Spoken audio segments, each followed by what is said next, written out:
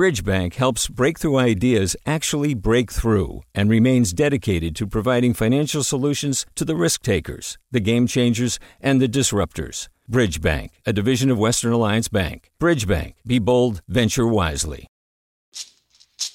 Hey, it's Glenn Washington from Snap Judgment. And if you love what you're hearing, and I know you love what you're hearing, please consider becoming a KQED member. Get special access to cool events, behind-the-scenes footage, and so much more. Plus, you'll sleep better at night knowing you did your part for the community you depend upon. It's in you. Please be in it. Visit donate.kqed.org/podcasts to sign up now. That's podcast with an S. Thanks. From KQED. You're listening to Forum. I'm Mina Kim. National security officials have announced that Iran and Russia obtained voter registration data that could be used to threaten voters and sow confusion this election, paying particular attention to Iran's activities. But cybersecurity experts, according to the New York Times, say Russia remains the more dangerous threat to the integrity of the 2020 election. We look at the latest foreign attempts at election interference and put into perspective the risks they pose. We're joined by David Sanger, national security correspondent and senior writer for the New York Times. There's also a new HBO documentary based on Sanger's 2018 book on cyber warfare titled The Perfect Weapon. Thanks so much for joining us, David Sanger.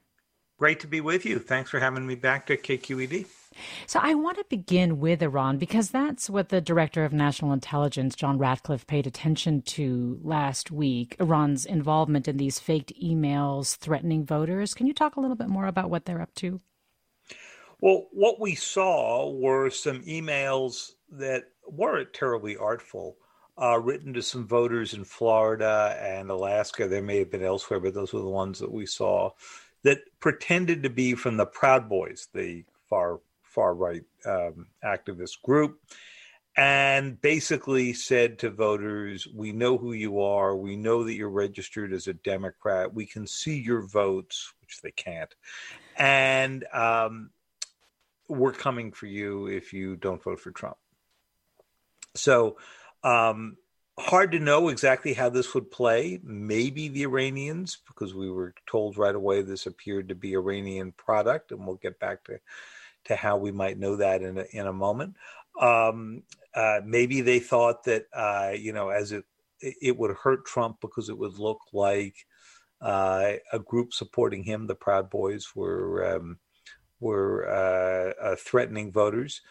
There's no particular evidence this did come from the Proud Boys. In fact, the Proud Boys themselves have indicated that. There is a fair bit of evidence that it was routed through some servers in the Middle East, mostly Saudi Arabia, and then some in Estonia.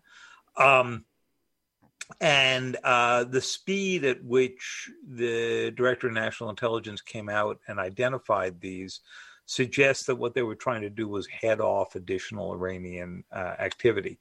The more we dug into this, the more it became clear that whoever did it, presumably the Iranians, didn't require any hacking skills to get at these records.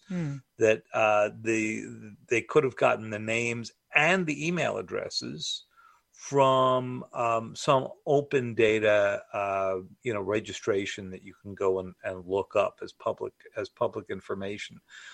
So the rest of it may have well been bluff, part of something called a perception hack, which we can discuss in a little bit. Yeah. But that's what we know about it. We also know that the Russians have repurposed an extremely talented hacking group called Energetic Bear, which mostly is focused on utility companies.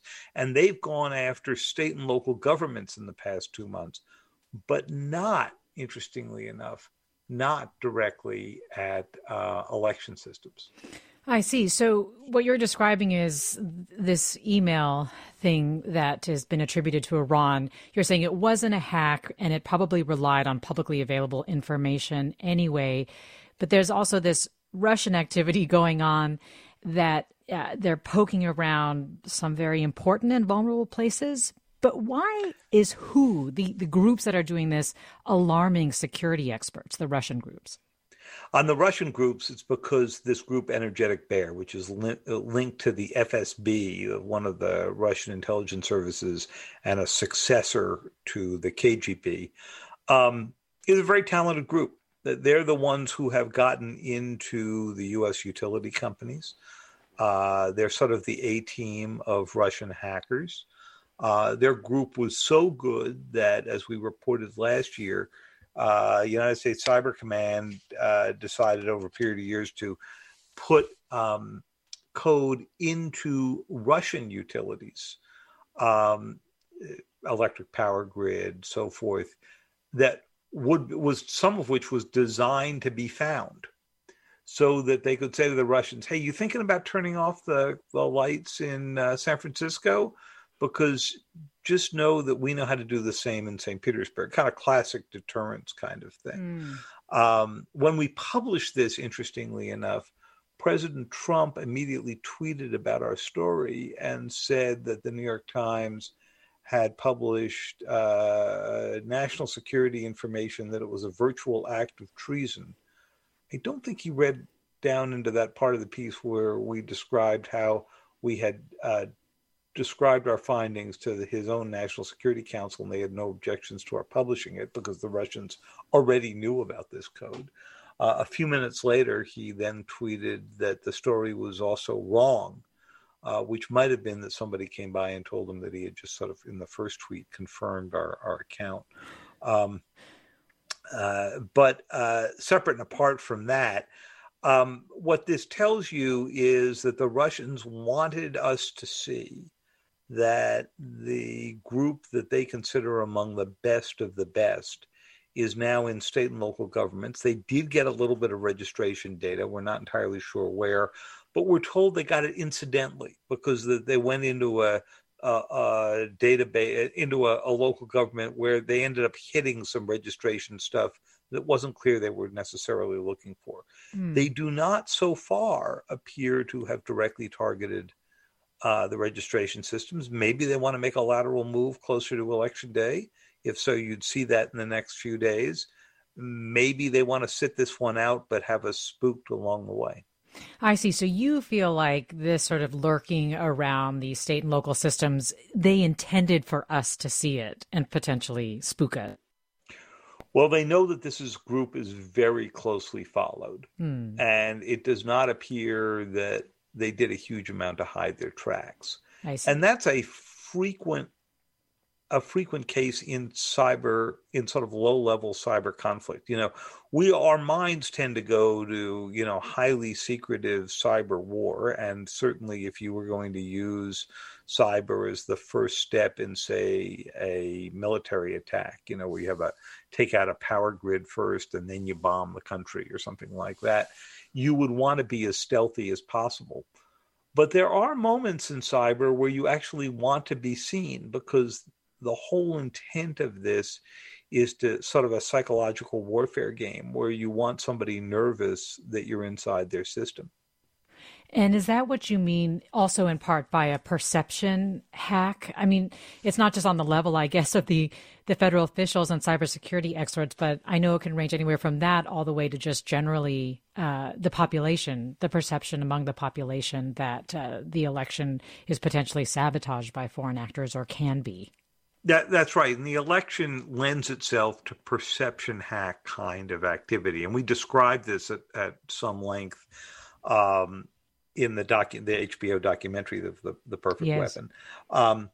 And basically it would work like this. Let's say hackers got into a couple of towns in Wisconsin or Pennsylvania or Minnesota. Imagine any vulnerable swing state, right?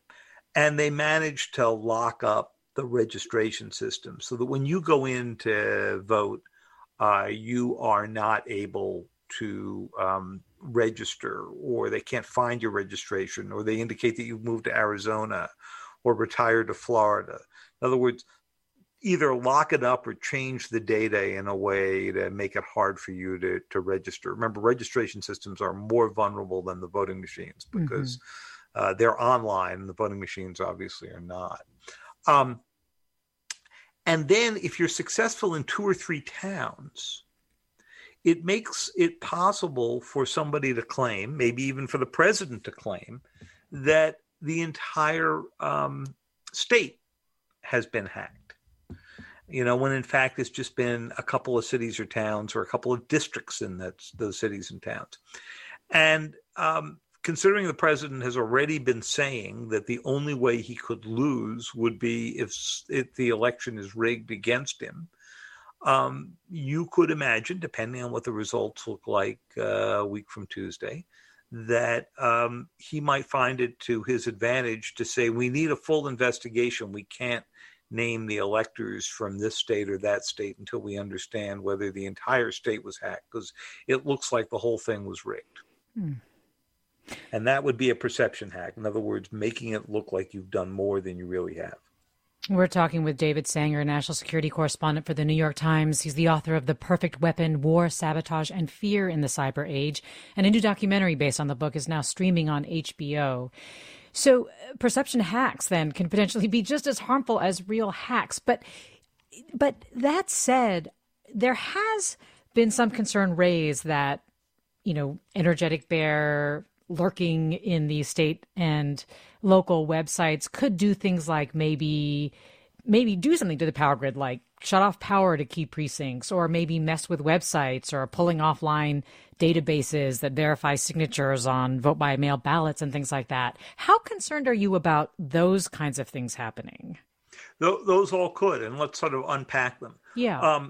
If you were to turn the power off, if you could, in a swing state, you could imagine the chaos you could cause. I mean, first of all, traffic lights aren't working, people are less likely to go out at night, and so forth and so on. But secondly, the polling places, the lights would be out, and most voting machines these days require electric power.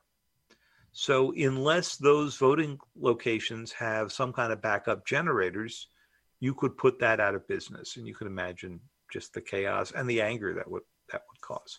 Now, it's possible that some voting places, ones that are well prepared, have backup generators, or have that great high-tech backup called pen and paper, and you could mark a ballot by paper, the way we did in this country from 1788 until the invention of the voting machine, right? So there are ways around this, but that is certainly one risk that one would have. Second part, ransomware. You've seen Atlanta, Baltimore, little towns in Florida and Texas, where the city government has been frozen up by ransomware that basically locks up their data, so people couldn't get building permits or pay their taxes or pay parking fines or yes, whatever. KQED actually knows ransomware quite intimately. Oh, yeah. I bet you do. I bet you do. And, sometimes cities and towns don't want to pay the ransom because on principle, it's a bad idea. If you pay the ransom, you're sort of encouraging the activity. Baltimore decided not to pay the ransom and ended up spending about $15 million, as we describe in the documentary, rebuilding their data systems. Right. I've seen towns in Florida that did pay the ransom and got their data back. There's no assurance if you get your data back, there's no assurance if you pay the ransom, you will get your data back. So the concern here is that that somebody would lock up the registration data, and so you'd go in to vote and they couldn't register you. So that's why the Department of Homeland Security, which has been on top of this problem for more than a year, has been urging polling places to print out their data as soon as the registration closes, so that you could go in and be checked off the old-fashioned way on paper, just from a printout of the registration. So there are ways around all of these things, but of course what the hackers are looking for is simply to sow chaos and establish that we can't operate a functional democracy by doing the most basic thing, which is voting. Well, it sounds like, as you say, there are some ways, some old-fashioned ways actually, that elections officials can try to get around the attempts to sow chaos. And also, as you pointed out, there are ways that the federal government has let Russia know that they don't want to be poking around in our systems a la 2018, when things were pretty quiet. And your documentary does go into what, the U.S. was able to do to basically warn the Russians that they don't want to be doing this and messing with us in 2018. It sounds like it would be much harder to try to counter a perception of hacking, right? What are the ways that we can address this? I mean, I go back and forth between feeling like we're already there, like we're so primed to basically believe that foreign countries have played some kind of role, that anything that happens could be viewed in that way. I mean, is this reversible? Well, the evidence of that came in Iowa, and there's a scene in the documentary. We had our camera crews out during the Iowa caucuses, and the Iowa caucuses, given COVID and everything else that's happened, seem about 4 million years ago. But when they happened, just this past winter, you may remember that in a well-intentioned effort to try to get caucuses organized for people in bad weather and all that kind of thing, they put together a new app that went on your phones to help you organize the caucuses in Iowa. And they hadn't tested it sufficiently, and it crashed in the middle of the whole thing, right? So all of a sudden, nobody knew where they were supposed to go, where they were supposed to caucus, how they could go cast their votes. It took forever to figure out what the caucus outcomes were.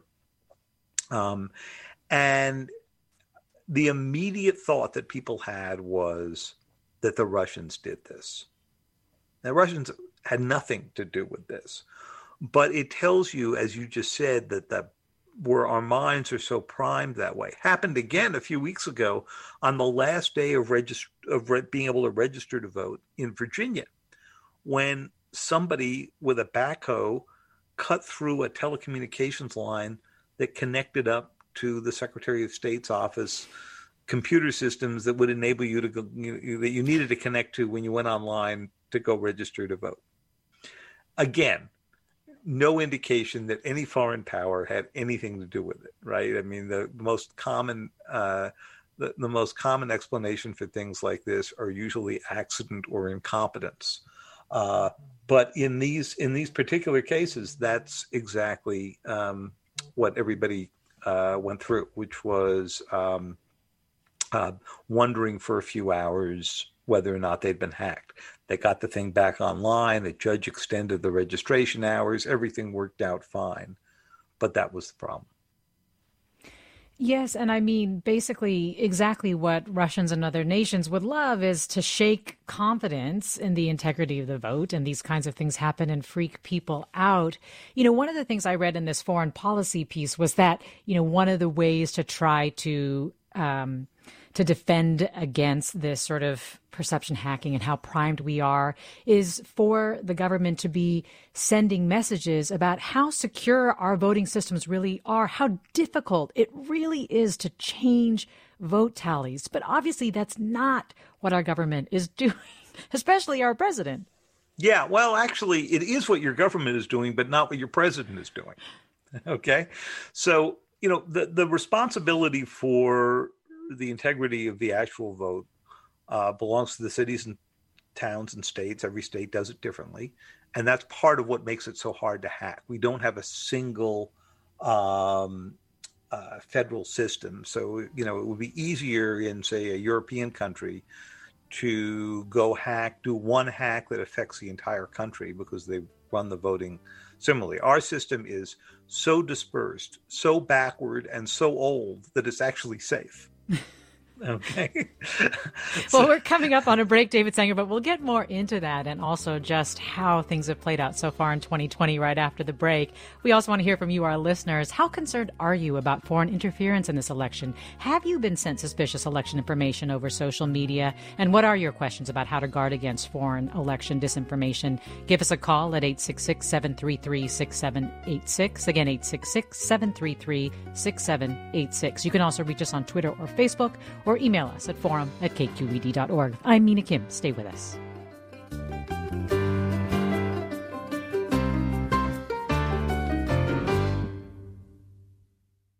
This is Forum. I'm Mina Kim. We're talking with David Sanger, national security correspondent and senior writer for The New York Times, author of The Perfect Weapon, War, Sabotage, and Fear in the Cyber Age. And a new documentary based on the book is streaming on HBO now. You can join us. 866-733-6786 is the number to call. Again, 866-733-6786. You can also reach us at KQED Forum on Twitter or Facebook, or email us at forum@kqed.org.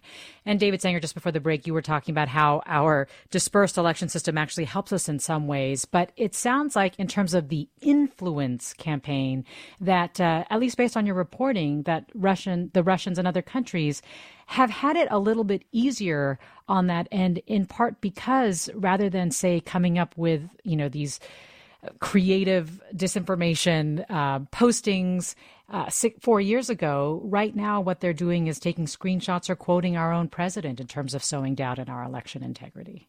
That's right. I mean, one of the oddities here is that you have the Department of Homeland Security, to some degree the Director of National Intelligence, the NSA, the National Security Agency, U.S. Cyber Command, the cities and states, the secretaries of state, all saying, we've got this. We're watching. We're ready to counter activity. Your vote will be counted. The most important thing is that the vote happen the way it's supposed to happen. And then you have the president stepping out saying, this election will be rigged if I don't win, right? There are already people messing with it. Mail-in ballots are inherently fraudulent, for which there is no evidence, right? Or mass mail-in ballots, he's saying, are inherently fraudulent. And so his message is running counter to what the rest of his government is saying. We've never seen anything quite like this. And he will not say that he will, agree to transition based on the result. He says, we'll have to wait and see, leaving him the option to declare, if he concludes he should, that either the mail-in ballots or some form of foreign interference or some evidence of possible interference, foreign or domestic, has altered the vote. Well, to this point, Lady tweets, I'm sadly more concerned about election interference by Trump, the RNC, and the GOP through voter suppression and the Supreme Court. I mean, does Letty have a point here? Well, voter suppression is one very big issue, and that has to do with, sending out misinformation about when you can vote, where you can vote, who's eligible to vote, and so forth. So there's one category. Domestic intimidation is another category. That's when the president said that, urged during one of the debates that his people should watch the vote very carefully. But was interpreted by some as encouraging people to show up at the polls in an intimidating manner.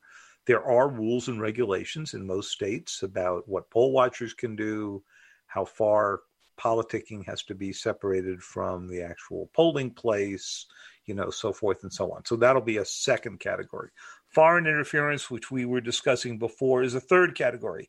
And that is everything from making sure that the machines are safe, which I'm less worried about. The registration system is safe, which I have many more worries about, as we discussed, and that the count is safe. Remember, after you have counted things, it then has to get reported up through a central system. And you might say, what could go wrong there? Well, almost everything, because it's an unofficial count, right? It's going through a electronic transmission, which can be altered. And in the book version of The Perfect Weapon, I describe what the Russians did in Ukraine in 2014, when they actually got into the reporting system to try to make it reported that their favored candidate won. Now, the Ukrainians caught on to this and reported accurate results. They only caught on the last minute. If you went and listened to the news reports in Russia, delivered in Russian, they reported the other candidate won. Wow. And as you've also described in the book, Ukraine is really a petri dish for the Russians in terms of the types of things that they try to do and see and pilot potentially. That's exactly right. In fact, that chapter is called Putin's Petri Dish. And, What happened in 2016 was that we were focused on what Putin had done to turn off the power in Ukraine, but not really focused on what he had done in the election system, figuring there was no way he could bring that to the United States. Well, we were wrong. Well, let me go to caller Phil in Burlingame. Hi, Phil. Join us. Hi. So I've worked in the defense industry and in Intel, and the, when they're trolling and going on the web and using personality types to modify our social, that's kind of allowable, right? That's just Voice of America in Russian style.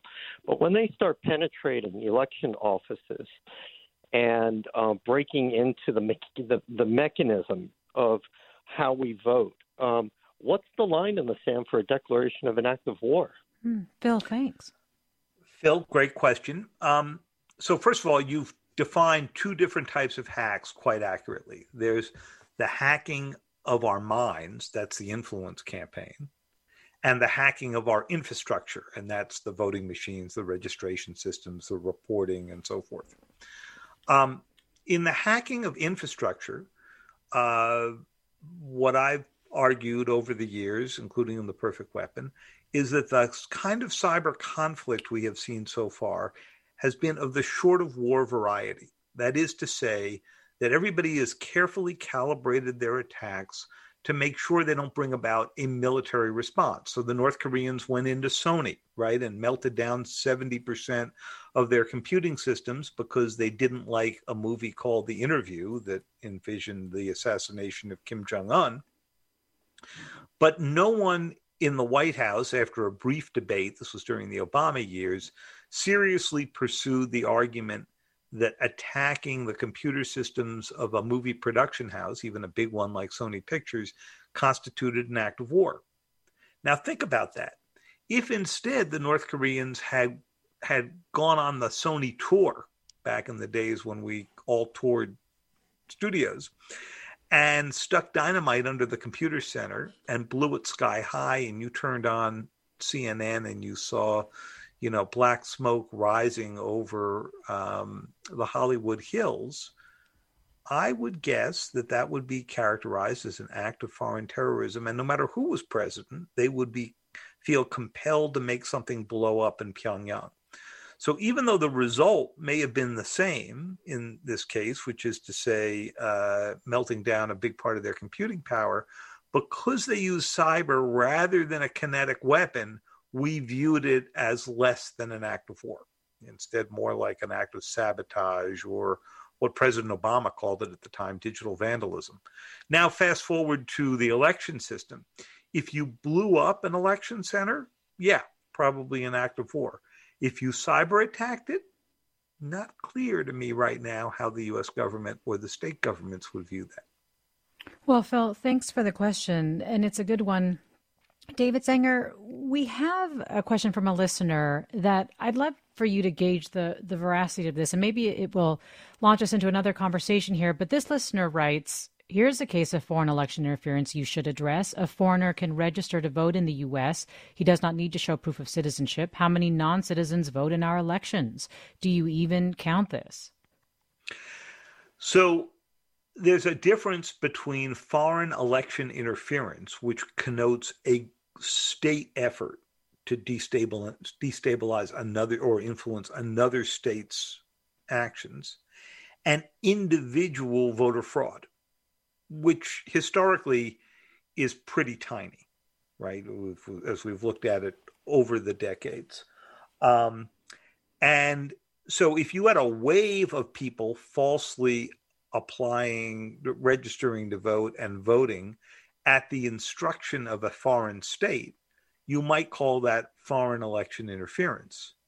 If a non-citizen or somebody else who was not for some reason eligible to vote, maybe they had a felony conviction and they still can't vote, or some other reason, then that would go into the category of individual voter fraud. And I mean, speaking of category of foreign interference, One of the things that I was struck by, especially in watching the documentary, was the way that different nations were cast in terms of their goals, right? So, for example, you mentioned North Korea. And China also, it seemed that it was not cast as interested in sowing discord so much or stoking or exploiting divisions or planting disinformation, but that it was more interested in stealing classified information, trade secrets, and really proliferating its 5G network because of the power that that potentially has. I mean, can you talk about some of the differences Sure. between the goals of foreign actors? So in cyberspace, countries tend to replicate the kind of national interests that they're pursuing on the ground in the physical world.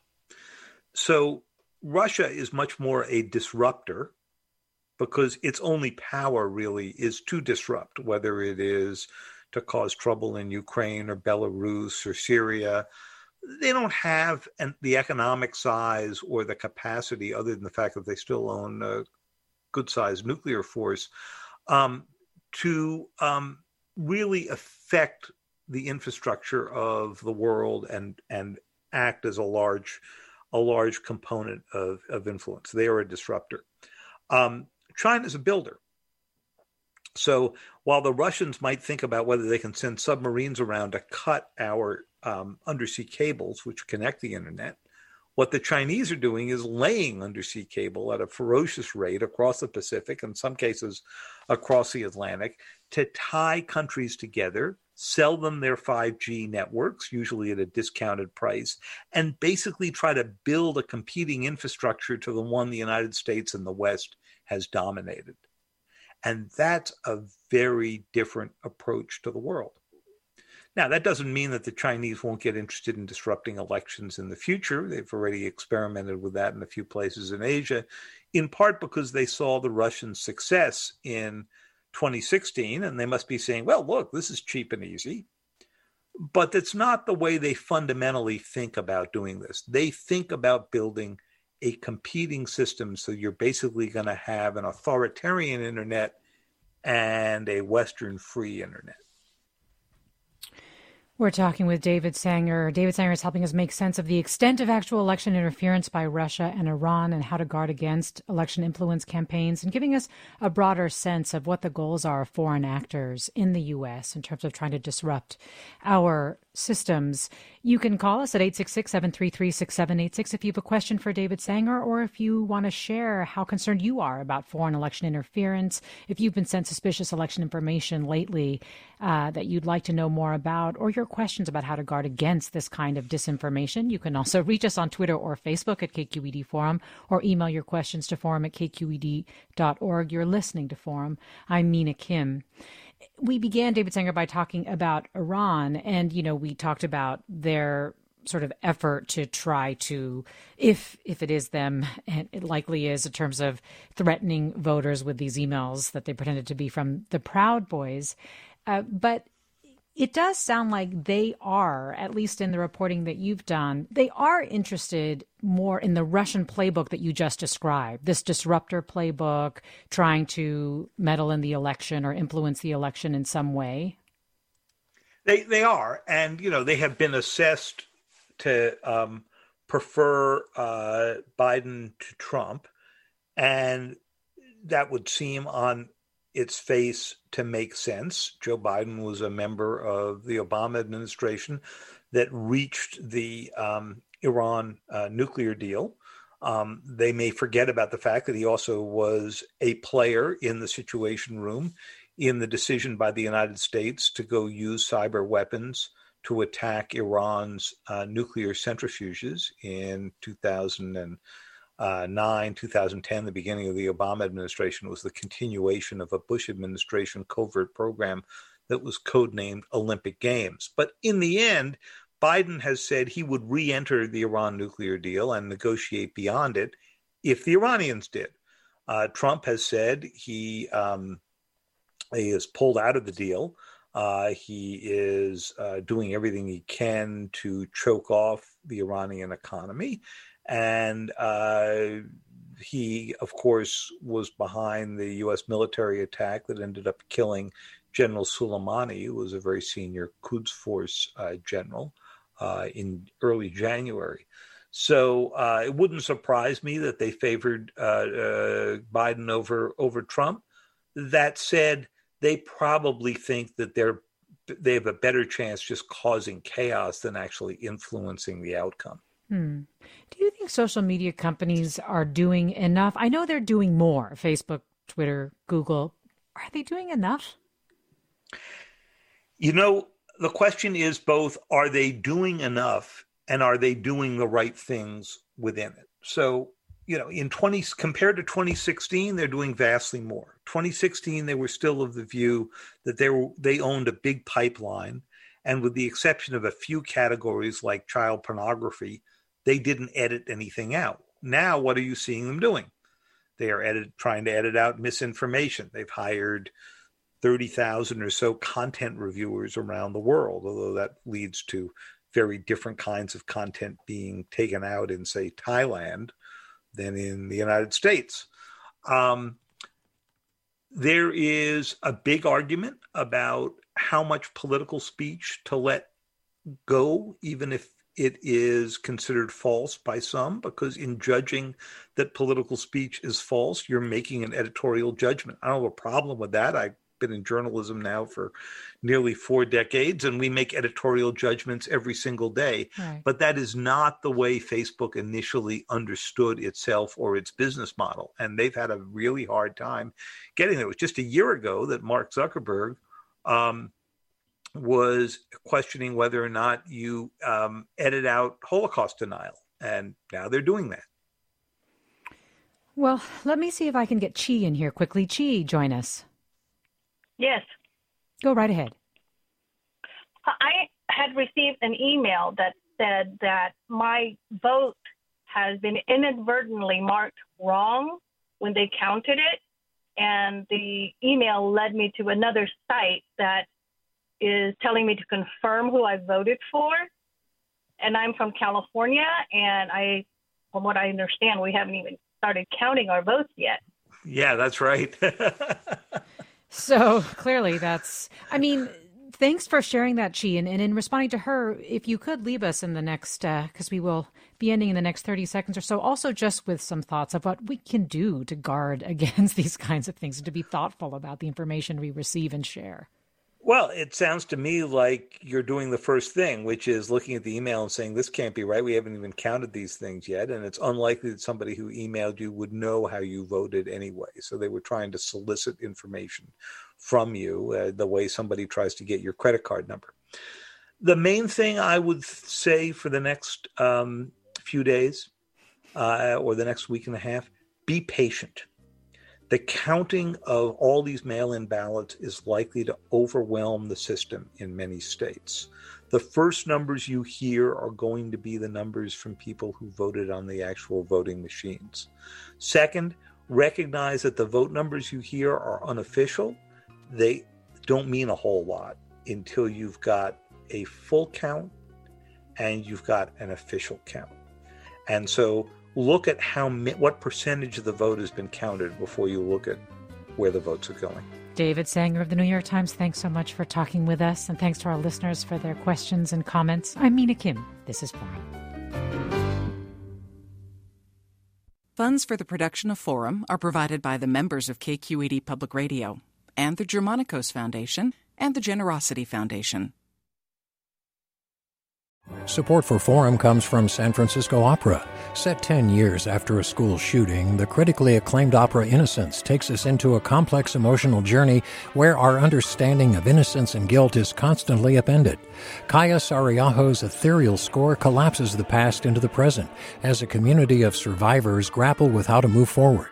Don't miss the highly anticipated American premiere of Innocence, June 1st through 21st. Learn more at sfopera.com. We've all got those parts of our house where the internet just won't go. Well, if you had wall-to-wall Wi-Fi from Xfinity, you could worry less about dead spots. Because with wall-to-wall Wi-Fi from Xfinity, you get fast speeds, reliable connection in every room, and power for all of your devices, even when everyone's online. That's wall-to-wall Wi-Fi only with Xfinity. Restrictions apply, not available in all areas. Actual speeds vary. All over the country, we need to improve reading in Wisconsin. Schools are changing the way they teach reading. I'm calling for a renewed focus on literacy. We have gotten this wrong in New York and all across the nation. And it's happening because of a podcast. I think your podcast has changed my life. And I'm going to share this podcast with everyone I meet. Sold a Story investigates how teaching kids to read went wrong. New episodes of Sold a Story are available now.